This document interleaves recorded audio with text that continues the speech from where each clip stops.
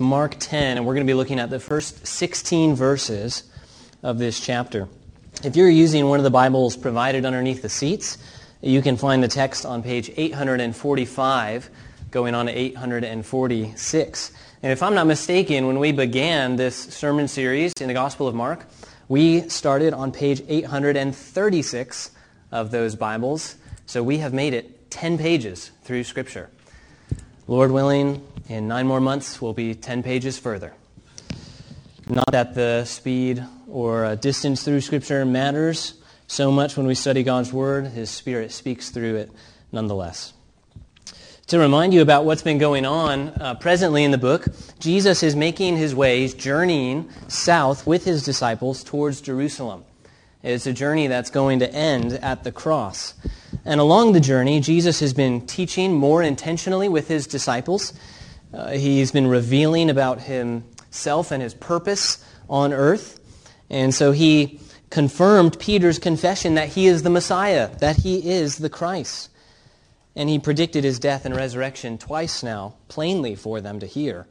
And after each time, the disciples reveal very quickly that their idea of the Messiah and Jesus' idea of the Messiah is totally different. And what Jesus' plans for them is most likely different as well. So he's been teaching them crucial things about what it means to be a follower of Jesus.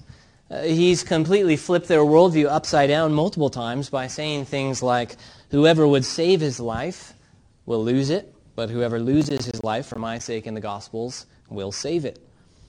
And he also said, if anyone would be first, he must be the last of all and servant of all. Most recently, just at the end of chapter 9, he warned them of the dangers of sin, calling them to a radical life of holiness, saying it's better to cut off your hand or pluck out your eye and to enter the kingdom of life with one eye or one hand than to enter hell with 2 hands or with 2 eyes. In our passage this morning, Jesus continues to teach in a way that demands a totally different way of living from the rest of the world. In our passage, Jesus corrects the thinking of both his enemies, the Pharisees, and the thinking of his friends and the disciples. And there is much for us to glean from both. Let's read our text together now. Mark 10, 1 through 16. And he left there and went to the region of Judea and beyond the Jordan. And the crowds gathered to him again. And again, as was his custom, he taught them. And Pharisees came up and in order to test him asked, "Is it lawful for a man to divorce his wife?" He answered them, "What did Moses command you?" They said, "Moses allowed a man to write a certificate of divorce and to send her away." And Jesus said to them, "Because of your hardness of heart, he wrote you this commandment. But from the beginning of creation, God made them male and female. Therefore a man shall leave his father and mother and hold fast to his wife, and the 2 shall become one flesh. So they are no longer 2, but one flesh. What therefore God has joined together, let not man separate." And in the house the disciples asked him again about the matter. And he said to them, "Whoever divorces his wife and marries another commits adultery against her. And if she divorces her husband and marries another, she commits adultery." And they were bringing children to him that he might touch them, and the disciples rebuked them. But when Jesus saw it, he was indignant and said to them, "Let the children come to me. Do not hinder them, for to such belongs the kingdom of God. Truly I say to you, whoever does not receive the kingdom of God like a child shall not enter it." And he took them in his arms and blessed them, laying his hands on them. The main idea of this passage is that Christians should aspire to have childlike faith in the provisions of God, namely marriage and salvation. Christians should aspire to have childlike faith in the provisions of God, namely marriage and salvation. And I'm just going to have 2 points addressing each one of those things. In the first 12 verses, Jesus corrects the vision of marriage of the Pharisees and the disciples. And in verses 13 through 16, Jesus speaks about salvation and how children provide a picture for the way we are to come to Christ. My prayer is that whether you are here this morning as someone who is married, single, divorced, widowed, a parent, or a child, you would see that God is a relational being and that you would be reminded of His steadfast love and mercy toward us this morning. So first, marriage. This is the point of Jesus' teaching, and it's this particular set of verses is often cited and looked to when it comes to the topic of divorce. And I'm sure you can see why. But I think as we go through it, you'll see that Jesus is teaching more positively about marriage than He is negatively about divorce. Jesus and company have left Capernaum. I think from chapter 9:33 is the last time Mark gave us an indication of His whereabouts. And now they're traveling down to Judea and beyond the Jordan. And if you'll remember, this is where John the Baptist's ministry was, where Jesus was baptized. So it's almost like Jesus and His journey in ministry has come full circle. He's gone through Jewish regions, He's gone up into Gentile regions, and now He's coming back down. And this journey from Capernaum was about 100 miles. So on foot it may have taken them a few weeks, depending on how quickly they went. Mark tells us that Jesus, along the way, continues to do what He does. He teaches. As they go from place to place, Jesus teaches the people. And that's a good reminder for us that God who made us is a teacher. Therefore, when we open God's Word, we should approach it like students, ready to learn and ready to be challenged. He's also drawing crowds, plural, many people, just like we've seen in the past. Jesus has reached this kind of celebrity status, and He's teaching on religious matters about the kingdom of God, and so to no surprise, He's got leaders of the day as well who take issue with Jesus. And they make another appearance to ask Him a question. Now, we don't really know. Mark doesn't give us a lot of context as to why they ask this question, but it does say that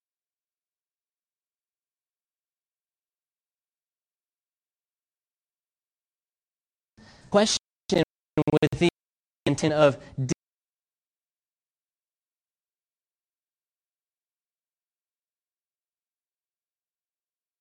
interaction in the past. This is the more mild and uneventful He has with them. As early as chapter 3 in Mark's Gospel, the Pharisees are seeking to destroy Jesus, plotting to kill Him. So we can assume that their intentions are not positive. They're not curious about what He has to say.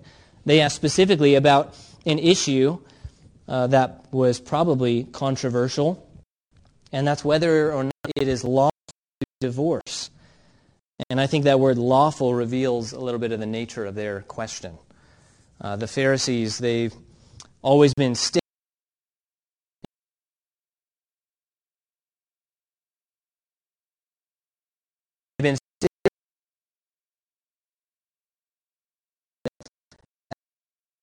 the Sabbath, if you'll remember, any additional that they even allowed someone from saving one's Sabbath. They made observance more about their own status and superiority over others than they did about worship and obeying God. They missed the point of the law entirely. Well, in this passage, they're doing the same thing, but with divorce. So they ask if it's lawful for a man to divorce his wife, which makes it just sound if divorce is okay, period. But what you may not know is that it was actually assumed that there was at least some scenarios where divorce was legally recognized, permitted in the case of adultery in Jewish tradition. So what the Pharisees are actually asking, and Matthew expands more in his account of this, is whether or not divorce is permissible for any reason. Basically, they want to know how they can get out of marriage without breaking the law, still be lawful, and get out of marriage. This would be like someone going to a bank and asking about taking out a loan, but while you're doing that, also asking about the details of bankruptcy and how you can get out of repaying loans that you take out. That's kind of like what they're doing here. Then there were basically two streams of thought in Judaism. One thought that divorce was only permissible in cases of adultery, and the other that had a much looser understanding and really saw that if there was any kind of, if a spouse was displeased with another spouse, then it was grounds for divorce. And in case you think that's overly simplistic, you can just look up traditions recorded in the Mishnah. There are plenty that seem outrageous. One of them is literally that a burnt meal is grounds for divorce. That would add a little bit of pressure to your marriage, wouldn't it? Preparing a meal. Don't burn it, or I'm gone, or you're gone. So it appears that if Jesus answers either positively or negatively, he's going to upset some people. I think that's the main idea here. And it could also be that the Pharisees just knew that Jesus had an unpopular view of divorce. After all, John the Baptist spoke publicly against Herod Antipas, who took his brother, Philip's wife, Herodias, for himself. John the Baptist spoke publicly against it, and it got him beheaded in prison. In any case, Jesus responds the way he often does. He gives them a question. He says, "What did Moses command?" And they said, "Moses allowed a man to write a certificate of divorce and to send her away." And Jesus says in verse 5 that Moses did that because of the hardness of their heart. What exactly did Jesus mean by that? This might feel technical, but most likely what they're referring to when they say Moses allowed a man to send his wife away with a certificate of divorce, the main place that people go to in the law is Deuteronomy 24, verses 1 through 4. But if you read those verses, you'll find that divorce is assumed and regulated, but not necessarily approved. Meaning he provides instruction for the women being divorced in order to prevent a situation in which she is taken advantage of. So this law that Moses sets forth actually gives her rights and protection. And Jesus says it's because of their hard hearts, because of unbelief. It's the same unbelief and hard-heartedness in all of us that leads us to sin, that brings out desires that cause broken relationships, and in some cases, the result is divorce. And so Moses provided guidelines in how to handle the situations that their sin placed them in. For example, if you read it, you'll see that a woman was not to leave one man for another, and then if the second husband was killed, she could not return to the first husband. And I think the purpose of that was to prevent people from taking either entrance into marriage or exiting marriage lightly. They were never to enter into divorce or marriage lightly, but it was to be taken seriously. But Jesus doesn't even stop at Moses. He could have just explained to them what the purpose of that law was, but instead he goes above Moses' head in verses 6 through 9. He says, "I know Moses said this to you, but what was God's will before Moses gave you the law?" And he quotes directly from Genesis 1:27 and 2:24, which famously tells the story of creation and the first marriage between Adam and Eve. And this first marriage is meant to be a paradigm of God's design and purpose for marriage. So when Jesus is talking to the Pharisees about divorce, he goes back to what marriage was supposed to be and says that it is a relationship between a male and a female. What do we learn from Jesus bringing up the creation account? Three things, I think, three really important things. First, marriage is designed by God. It's not designed by man. Why do I say that? Because clearly our culture wants to make marriage whatever they want it to be. And legally, we can't say they don't really have a reason not to. But as Christians, we know that marriage is unique and a specific covenant relationship between a man and a woman. Whether or not Webster's comes up with a new definition for it does not change that fact. He says that from the beginning of creation, God made them male and female. And while we're thinking about creation, before sin entered the world, I think it's just important to note that when God said it was not good for man to be alone, he didn't make for him another man. He did not make for him multiple wives. He made Eve one wife. And I'm aware that there are examples of polygamy in the Bible, but those relationships are never commended. In fact, they're almost always painted in a negative light, and they almost always end badly. But marriage, as God created it before the fall, was between one man and one woman. And the reason that is so important for us is because if God created the institution of marriage, then He is the authority of it. Therefore, the only way for us to understand the beauty of marriage rightly is to understand God's design. So do you see God as an authority in your own marriage if you're married? Second thing we learn from Jesus, we learn that marriage, or the joining together of one man and one woman, is an act of God. Look how clear that is in verse 9, where Jesus says, "What therefore God has joined together, let not man separate." So the joining is done by God, and the separating is done by man. So marriage is not only designed or created by God for a specific purpose, but even within each specific marriage, Christian or not, it is an act of God. The coming together of a man and a woman is God's doing, and therefore to divorce is to undo the very work of God. Jesus is saying divorce is man's doing, that it is not God's intent or design or plan. Third thing we learn, we see that when two people are married, they become one. They go from two individuals to one flesh. They are united. They are a new creation. And this image of being one flesh, I think, helpfully gives us a picture of when a marriage ends in divorce, the pain that it causes and brings. It is like tearing apart one's own flesh. It's like removing a part of yourself. So what is Jesus doing by mentioning these things? Well, in referring to these verses, Jesus turns their thinking completely on its head. The Pharisees are looking for ways to justify divorce, and Jesus is saying that marriage, by its very definition, is meant to last. Marriage is not defined by what breaks it apart, but by the power that keeps it together.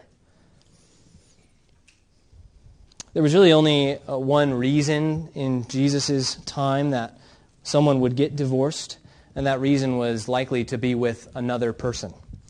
Today we make marriage, or our culture I should say, makes marriage about being happy and being fulfilled, and so there are sometimes even advocates who encourage divorce and living, free to yourself.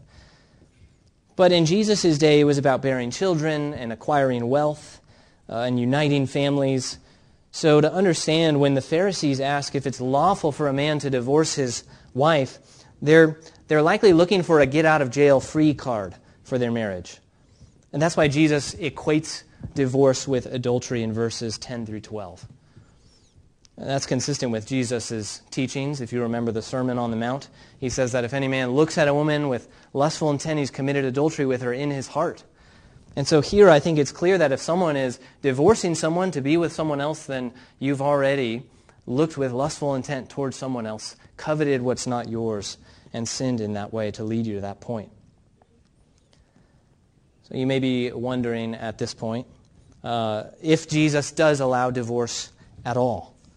If there's ever a situation in which it is permissible. Well, generally, Christians have held one of three different views on this. So some say, there are some Christians who just say never divorce. And of course they mourn and grieve bad situations. But people like John Piper, I believe, holds this view. That's one view. The other view is that divorce is permissible under instances of sexual immorality, but not remarriage. The elders of this church believe that divorce is sometimes permissible under circumstances of sexual immorality or abandonment. And the reason for that is because Jesus states that divorce is allowable on the grounds of sexual immorality in Matthew 5 and 19. And Paul agrees and includes the abandonment of a non-believer in 1 Corinthians 7. And we may understand things like physical abuse as a form of abandonment. since that is often a functional result. But I think the reason Mark doesn't include Jesus' exception clause, meaning if anyone commits divorce, except for in cases of sexual immorality, then for him it is adultery. The reason Mark doesn't include that is because Jesus is teaching that marriage for the Christian is a matter of discipleship. It's part of dying to self. Instead of looking for ways to lawfully get out of marriage, we as Christians should see marriage as an institution of God that is meant to be for life. Jesus is reminding them that God's intention for marriage is bigger than our own desires or bigger than our own dreams. It's rather to point to a greater reality of His love for His people. So divorce should not be thought of as something that Christians do. It breaks my heart to see when you look up divorce statistics how high they are. And it's not surprising, but what is surprising to me is that it seems like when you look at those statistics in Christian circles, they're pretty much identical. For some reason, among Christians, divorce statistics are just as high as they are among non-Christians. Now, I think every survey numbers are only so accurate, so I take them with a grain of salt. But I think that's not how things should be. People will try to tell you that their divorces were good things. I've met people like this, that you're better off. But you know what's worse than the divorce statistics for first marriages, which they say is roughly around 50%. What's worse than those percentages are the statistics for second and third marriages, which most people don't talk about. Those statistics then jump to 60 or 73%. So there's no reason to think you'd be better off if you were to start over. And in fact, the data points to the opposite. But divorce, wherever it occurs, and however it occurs, should be lamented. Now perhaps you are here and you have been divorced, or perhaps you've divorced someone else. While it's a serious offense to God first and the other person,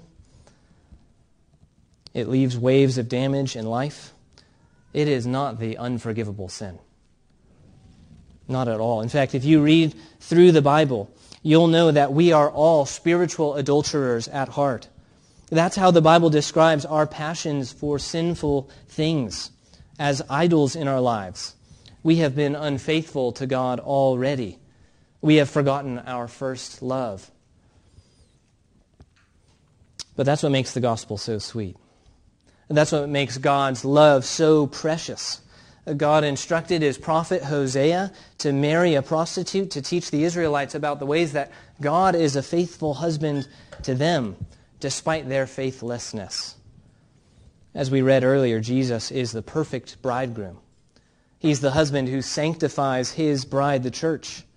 He lived a sinless life and died on the cross so that we could be washed clean and clothed with His righteousness. Whether you have a broken spirit or a broken flesh, Christ has come to mend our wounds. Jesus is our Redeemer. And Paul calls that a great mystery. That marriage is a picture of Christ's love and the church. And that's why divorce should not be considered for the Christian. It's the primary relationship meant to give us an idea of Jesus and the church. To abandon a marriage is to distort the image of commitment and love and sacrifice that is all bound up in the marriage relationship. If you're considering marriage here in this room, I want you to think carefully about Jesus' words in this passage and recognize that according to Jesus, marriage should not be walked into quickly or lightly or unadvisedly, but should be walked into carefully, soberly, with an understanding that marriage is not meant to end in divorce, but meant to be for life or until death. Be sure that you don't mistake lust for love. Don't mistake marriage for fulfillment of your dreams or your identity. It's partnership with another Christ follower. It's union with another sinner. But if your attitude is, I need to have a better backup plan in case things don't work out, well, then you probably shouldn't be considering marriage at this time. Perhaps you're here this morning and you're married, but you're not so happy about your marriage. In fact, if you're honest, you want out of it. Dear friend, if that's you, please don't act hastily. Talk with your pastors. Ask yourself if you sincerely want to live out God's will for your life, or if you want to live out your own. Back to the disciples.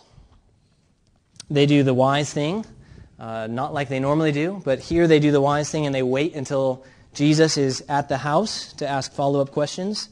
They're no longer in a public place. And you can tell that they're having a hard time understanding Jesus as well. So they ask for more explanation, and Jesus tells them that if a man divorces for another woman, or the other way around, it's adultery to the first spouse. And this is really interesting because in the day, divorce was not primarily seen as a sin against the wife, but against her family, against the father. And in Jewish circles, most of the time, divorce wasn't initiated by the woman. And that may be an indication of Mark's Gentile audience. But here, it is first a sin against God, then a sin against the individual directly. And notice that Jesus assumes equality of the two individuals, holding each initiator responsible for their sins. Like Moses, he gives women a status of equality as with the men. I think when it comes to divorce, we need to hear Jesus' instructions with as much force as he gave them. Our culture has watered down this picture of marriage so much by changing definitions, by prioritizing compatibility and happiness and fulfillment. They've completely robbed it of its beauty and what it's meant to reflect. Sacrificial commitment towards one another.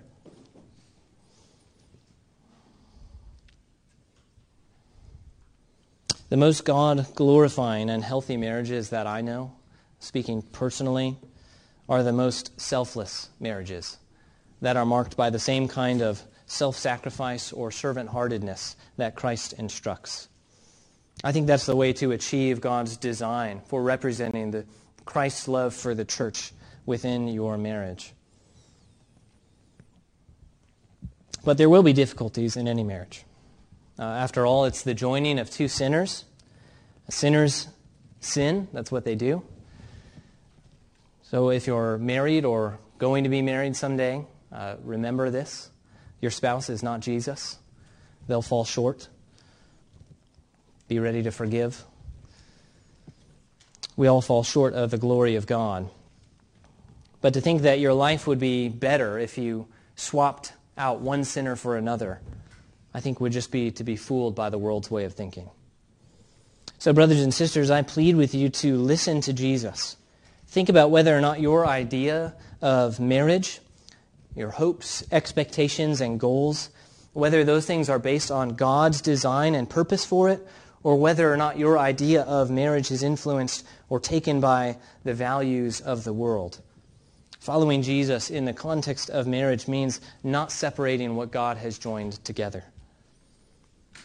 Point 2, more briefly, salvation. Verses 13 through 16. This is where the image of childlike faith comes from because of the way that Jesus uses children as an example. The children are being brought to Jesus, likely by their parents, so that he can touch them, which just means bless them or pray for them. It was common in the day to do that as a way of blessing or healing those. What was not common was for a powerful or popular person to do this with people on the lower end of society. And that's what children were, sadly. It's not until children are able to work and contribute to society that they're seen as useful or valuable. So the disciples don't know any different but to assume that Jesus just doesn't have time for them. Jesus is too important. Haven't you seen all these crowds coming to Jesus? He's the Messiah. Don't you think he has bigger and better things to do than to spend time with children? And the text says that the disciples were rebuking them. And that's what people do with demons in the Bible. Be gone, leave, get out of here. That's what the disciples are doing to these children and families. In verse 14, when Jesus saw it, He was indignant. He was angry. And this is one of the few times that we actually read of Jesus' anger, and it's directed to his own disciples. Why was that? Didn't Jesus at least recognize their good intentions in freeing him up, perhaps so he could teach a higher level of education, of theology? No. They didn't have compassion on the lowest and the least of society. Remember at the end of chapter 9, verse 42, Jesus said, while holding a child, whoever causes one of these little ones who believes in me to sin, it would be better for him if a great millstone were hung around his neck and he were thrown into the sea. See how passionate Jesus is about those who follow him. And these little ones may be future followers of Jesus. And the disciples are acting like a barrier, repelling them from him. And so Jesus is indignant. And look what he says. Let the children come to me. Do not hinder them, for to such belongs the kingdom of God. Jesus says of children, for to such belongs the kingdom of God. So kids in the room, I want you to know, Brooklyn, that Jesus is for you. He's not just for your parents, right? He came to die for you. At some point, you're going to need to decide who you live for in this life. And Jesus promises he will never leave you or forsake you. This is why we as Christians, especially the parents in the room, have a special obligation to teach our children about Jesus. Because Jesus says the kingdom of God is for them. Now, Jesus is not saying by this that children are saved apart from professing faith in him, but he's speaking in a way that was not understood in the day. Just like he said, the first shall be last and the last shall be first. Well, the children in that society were last. And that's why in our church covenant, one of the lines is our promise to raise those who are placed under our care in the nurture and admonition of the Lord to the best of our ability. You could say that one of God's primary modes of evangelism for Christian families is to have children and to teach them about Jesus. And I don't think it's an accident, by the way, that this teaching about children comes right after this teaching about marriage, one of the primary functions of which is to bear children. If we want Christianity to grow, and even this church to be preaching the gospel for many years, even beyond the time that we're here, we need to direct our attention to those younger than us. Parents, just as it's the church's job to make disciples, it's your job to evangelize and to disciple your kids. And if that's intimidating, let me just encourage you, you don't have to know everything about the Bible. You don't have to be a master theologian or even a good teacher to do that. I think one of the best things that you can do in your household is to make conversations about Jesus and the church and God just common and casual parts of everyday life. Make it so that those topics are not loaded with baggage as they get older. Be honest with them about the normal difficulties in your own life. And take seriously the things that are on their hearts. I know a family back on the East Coast that taught me a really valuable lesson one year. They have 4 daughters, but the 2 younger ones, ages 6 and ages 8. And the 2 of them got in a fight over a toy, something very trivial, something that I would have easily rolled my eyes over. And the 6-year-old, as frustrated as she was, came to her mother, wanting justice. And I was so encouraged by the mother's response to take very seriously the things that were on the 6-year-old's heart, and to even lead her in prayer for those feelings and for her 8-year-old sister. Real anger and real heartache, the same emotions that we have when bigger things happen to us. But for them, that's what's important. And what an encouraging and godly example in the way to instruct your kids in taking your concerns to God. What a good example of caring for children, for to such belongs the kingdom of God. Jesus uses the presence of children among them to teach his disciples another lesson. that if we are to enter the kingdom of God, we must receive it like a child would. As we said, children didn't really have anything to offer society in that day. They didn't really have anything to offer Jesus. They came to Jesus only to receive.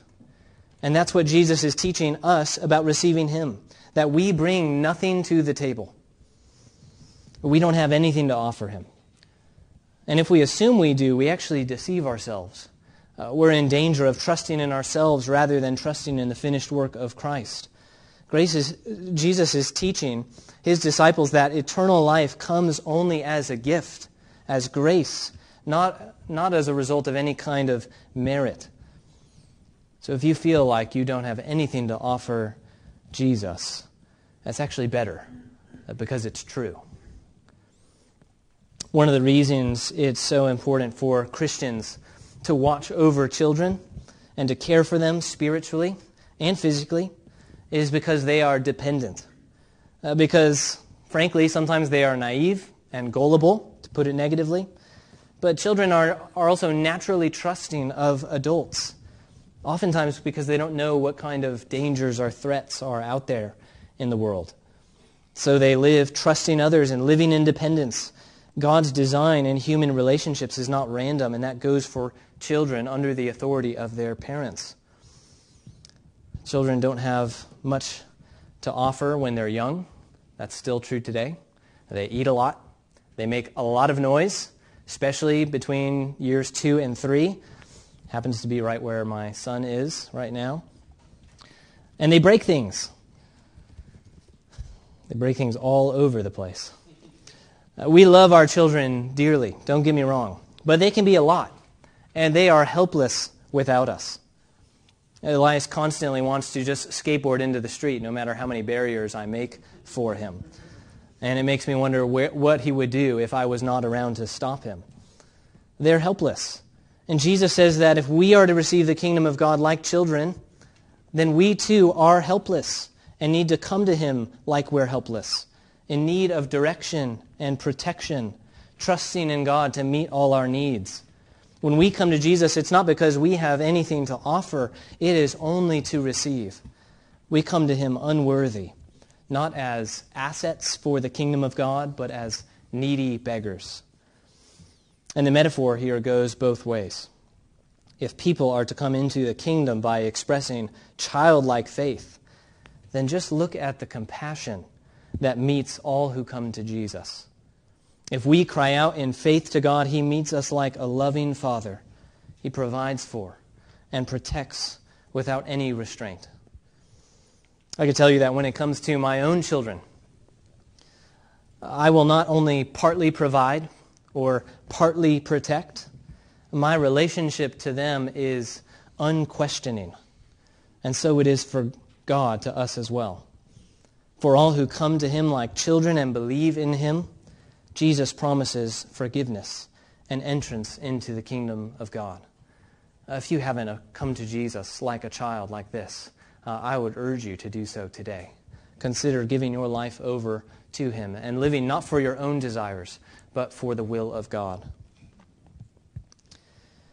These passages, just like the last few sections of the gospel, redefine discipleship for us. We are not to live the way the world lives. The world says to live your best life now, to prioritize your own well-being, to not let others stop you from living the way that you want to live. But Jesus says that for those who believe in Him, they are to be salt of the earth. They are to live with a different set of priorities. Our aim in life is to please God and not ourselves. And when that's our aim, when we are faithful to Him, His commands and His design will cause you to flourish in a way that cannot happen apart from His grace in your life. These last few sections have been all about discipleship, but Jesus continues to express His divine identity here as well. Did you notice, for example, the way Jesus associates the kingdom of God with His very person as the children come to Him? As the children are brought to Him to receive a blessing, He says that this is the way that we're to receive the kingdom of God. which is seen in the authority and the sacrifice of Jesus himself, who brought the kingdom of God to us. So how will you live? Will you follow the shape-shifting values of the world? Or will you live like children? What authority will you listen to in life? Jesus, who reveals the very heart of God, or the world? Brothers and sisters, aspire for childlike faith in your life, especially in the areas of marriage and salvation. Let's pray.